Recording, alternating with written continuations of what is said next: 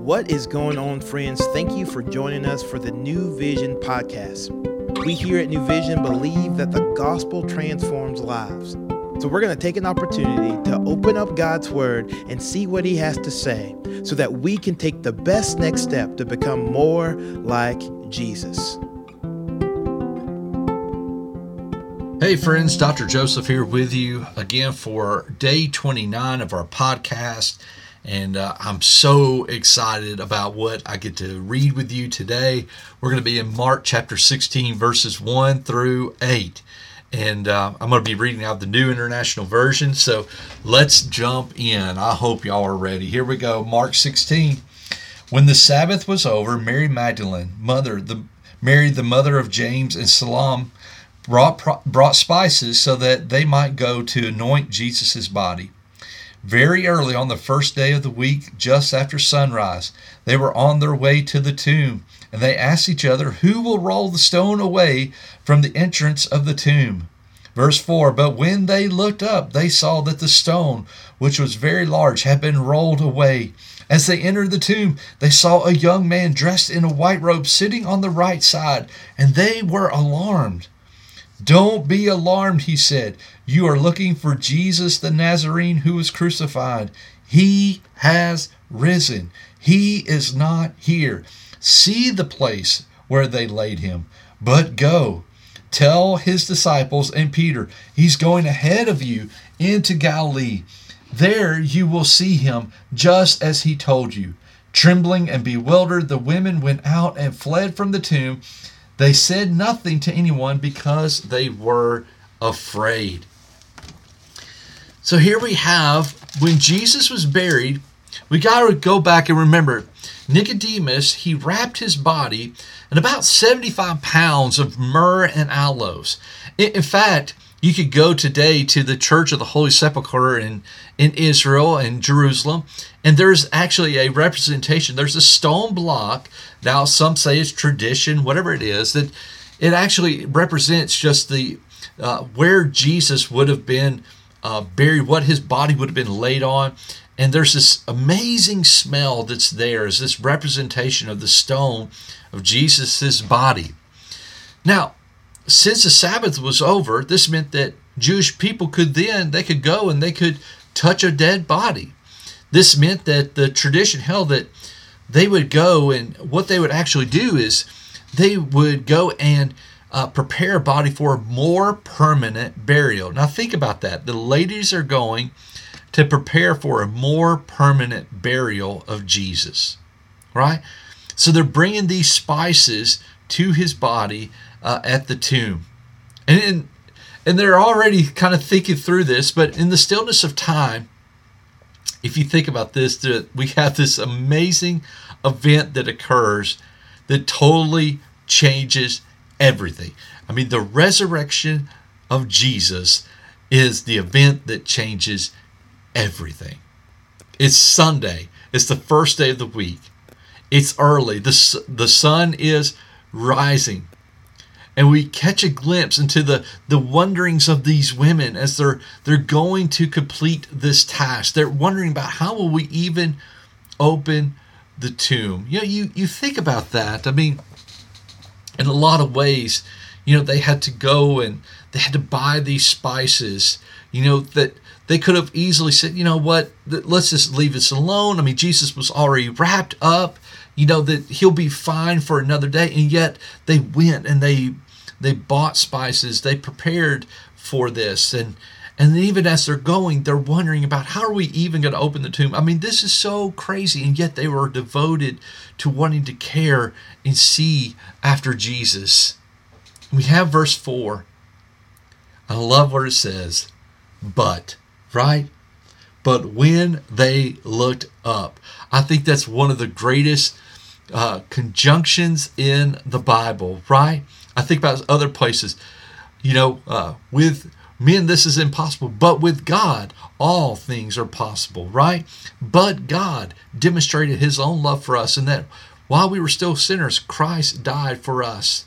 when we think that all hope is lost, when we have our doubts, when we focus on the impossible, here comes God raging forth with his promises, with his word, and he totally changes everything. But when they looked up, they saw that the stone had been rolled away.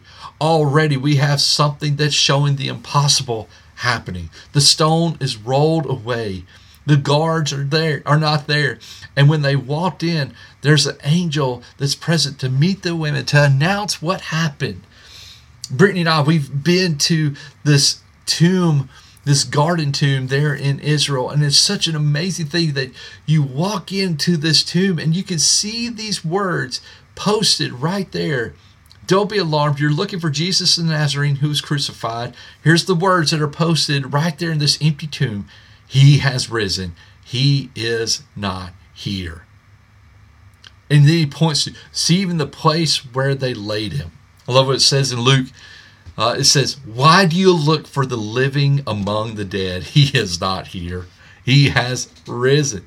Remember how he told you while he was still with you in Galilee, the Son of Man must be delivered into the hands of sinful men, be crucified, and on the third day be raised again. Here we have the greatest news being declared. We have the resurrection of Jesus. Don't miss what happened in this moment. Here is where the curse was broken. Here is where our hope resides. Here is where eternal life is found by trusting and believing in the risen Lord and Savior. He conquered death. He conquered the penalty of our sin. Here's where God's plan was fulfilled. Here's where the gospel is the greatest news ever shared. And then we have this amazing thing happen. He tells, go meet Jesus in Galilee, pointing to where his disciples are going to come together and receive their instructions, their affirmations. We even see that it's in John chapter 21 where Peter meets Jesus on the shores of Galilee, and he receives his affirmation to go and feed the sheep. And how do the women leave in verse 8? I think it's kind of interesting. Trembling, bewildered, they fled the tomb. There's this fear that overcame the women. Would the disciples believe their words? What does this mean for their life, that Jesus is alive? Listen, I think this is true of what happens in any heart that places their faith in Christ and realizes the cost of what it means to follow him.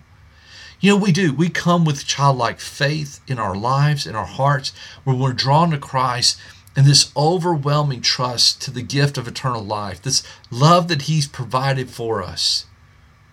And along with that, our hearts, we consider the impact that this is going to happen in our temporal relationships. How's our marriage going to be different? How will our devotions be different? How will our desires be different? How are we going to see the world differently? And yet, it is worth it all when we consider Jesus Christ, when we consider eternal life. Friend, I want to tell you, there have been many people that have lost their life in view of the eternal life of Christ, in view of the resurrection. Friend, the resurrection of Jesus changes everything. It changes everything. Don't go through this life living some half-hearted devotion to Jesus Christ. Friend, don't go through this life in some casual Christianity that the world tries to want to make you believe is okay. Friend, see Jesus for who he is as our risen Savior and Lord, and live surrendered to him. Look what Charles Spurgeon said. He said, on Christ and what he's done, my soul hangs for time and eternity. If your soul also hangs there, it will be saved as surely as mine shall be. And if you're truly lost, trusting in Jesus, I'll be lost with you and will go to hell with you. I must do so, for I have nothing else to rely upon but the fact that Jesus Christ, the Son of God, lived, died, was buried, rose again, went to heaven, and still lives and pleads for sinners at the right hand of God. Friend, are you grateful for the empty tomb? Are you grateful for the risen Savior and Lord? May we be grateful today for Jesus Christ, that He lives. Because He lives, I can face tomorrow. Because He lives, all fear is gone. Because I know who holds the future, and life is worth the living just because He lives. May our lives reflect the love, mercy, and hope that's found in Christ alone. And when we're confronted with this question, is He worthy? Is it all worth it? May we answer with a glorious assurance, He is. He is worth it. He is worthy of it all. Oh, praise God. I serve a risen Savior. I praise God for that. And carry that with you today. Reflect the life of Christ in everything today. Friend, He is truly worthy of it all. God bless you guys. Thank you for listening in. And I look forward to the next time that we can gather together and study God's Word. God bless and talk to you soon. Thank you for joining us today for the New Vision podcast. We hope that you have heard a word from the Lord and that you can better walk today in light of God's Word. To find out more information about New Vision, we would love for you to follow us on Instagram at New Vision Life or look us up online at newvisionlife.com. And as always, we look forward to seeing you tomorrow.